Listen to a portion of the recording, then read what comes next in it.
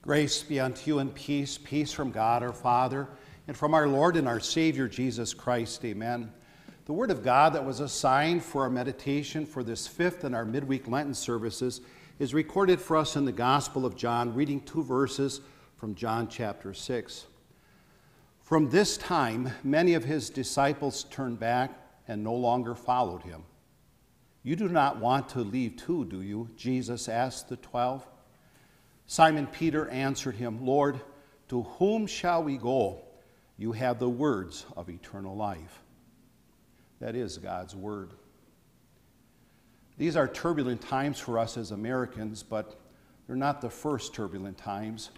I recall 9/11, and many of you probably do too. And ever since 9/11 and the war on terror began, we have welcomed home and honored many of the veterans who have served our country on the battlefield in Iraq and also Afghanistan.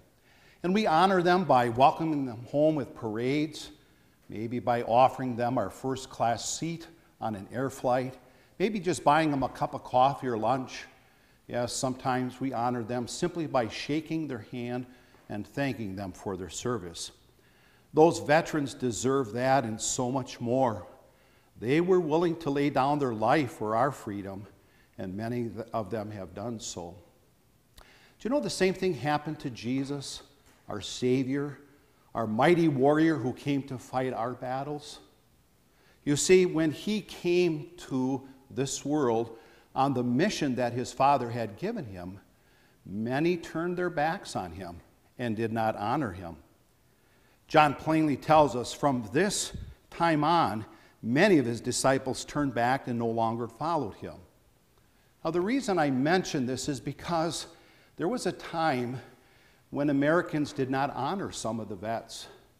Things were different during the Vietnam War. See, there were people who did not support the mission of those soldiers. And so while our soldiers were fighting in the jungles of Southeast Asia, some Americans were protesting that war on the streets in America. And when those soldiers came home, they often had to hide instead of being honored. Some people actually spit on them when they returned, and some even called them terrible names. It was so sad that in many ways, and for a long time, our country turned its back on those warriors who had returned. Jesus said this, from this time on, many of his disciples turned back and no longer followed him. Why would Jesus' disciples turn their back on him? And when we think about that, what was the moment in time when many of them began to do that? Well, if you read all of John chapter 6, you find the answer. You see, Jesus had just finished feeding the 5,000 with a few loaves of bread and with a few fish. And when he had finished that amazing miracle, many of the people began to think in their heart, which Jesus saw, that he could be made their earthly king. That if he were only their king, they would have all the bread that they needed for life. And if he had the power to do this miracle, he surely had the power to drive the Romans from their country and then establish his own throne in Jerusalem. But that was not Jesus' mission. He did not come here to be a bread king. Oh, to be sure, he healed the sick, gave sight to the blind, and yes, he fed the hungry. But the mission on which his Father had sent him was to die so that sinners like us could go to heaven. But when these people who were following Jesus realized that he was not going to open up a drive-through restaurant for them and that he wasn't going to lead a revolt against the Romans, they turned their back on him. They no longer followed him. And it's at this point Jesus then turned to his inner circle of disciples and asked this question. You don't want to leave too, do you? Peter answered, Lord, to whom shall we go? You have the words of everlasting life. Now we know, and by the grace of God, we believe in Peter's answer too. We believe that Jesus is the Son of God who came to save us. And we know how he saved us. He was rejected, not just by men. He was also rejected by his own Father in heaven. That's what was happening on the cross when Jesus cried out in agony, my God, why have you forsaken me?"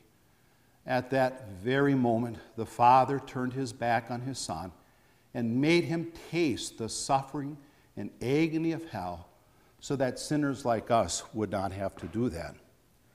We also believe that through his word of life, Jesus creates faith in our hearts.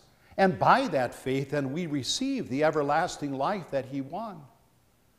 You see, if you reject Jesus and turn your back on that warrior, who's left to defend you against the attacks of a guilty conscience or the attacks by Satan in the hour of temptation? Who will be the warrior who will defeat the grave for you and bring you to heaven?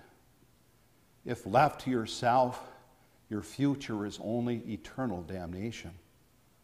So we too confess with Peter, Jesus, you are the Son of God. To whom shall we go? You have the words of eternal life. And do you remember when you confessed that faith publicly? For many of us, that happened on our Confirmation Sunday.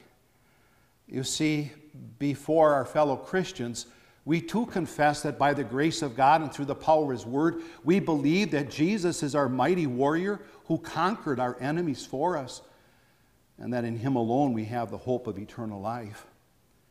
And then, having confessed our faith in Jesus just like Peter, we then also made a promise to our Savior that by the grace of God we would never turn our backs on him, that we would never reject him as the Savior. And by the grace of God, many have kept that promise. But sadly, all too often, many don't. Statistics show that 2 out of every 3, they reject Jesus by the time they're finished with college. Rather than hold on to their faith in Jesus and then ask God for strength to keep their promise to be faithful, like those disciples in the gospel account, they turned their backs on Jesus and left. And they not only turned their backs on the promises that they made to Jesus on their confirmation day, they also turned their backs on the promises that Jesus made to them. As we think about those statistics, we pray, may this never happen to us. Lord, always keep us faithful in the confession of Peter. Lord, to whom shall we go? You have the words of eternal life. And if you are one of those who has failed in the promise you made on Confirmation Day, what now? It's never too late. It's never too late to turn back and turn to your Savior, no matter how far you have strayed. Because like in the parable of the prodigal son, our Heavenly Father is watching and waiting for you. And when you turn back, he will run to welcome you home. You see, even though from time to time we may turn our backs on the Savior, our Heavenly Father will never turn his back on us. I'm so glad that over the years it's changed how we've treated the veterans of the Vietnam War. They deserve our honor and thanks too. And so as they march by in the parade, stand and applaud their service. And yes, if you have a chance, buy them lunch or simply shake their hand and tell them thank you for the sacrifice you made. And isn't that why we gather for worship? Whether it's together in God's house or whether it's through a worship service that's being streamed live, or whether it's simply at your family altar at home. God's word has power. And through that word, he creates and strengthens us in our faith so that we too may turn to Jesus and thank him for his service, for being our mighty warrior. Amen.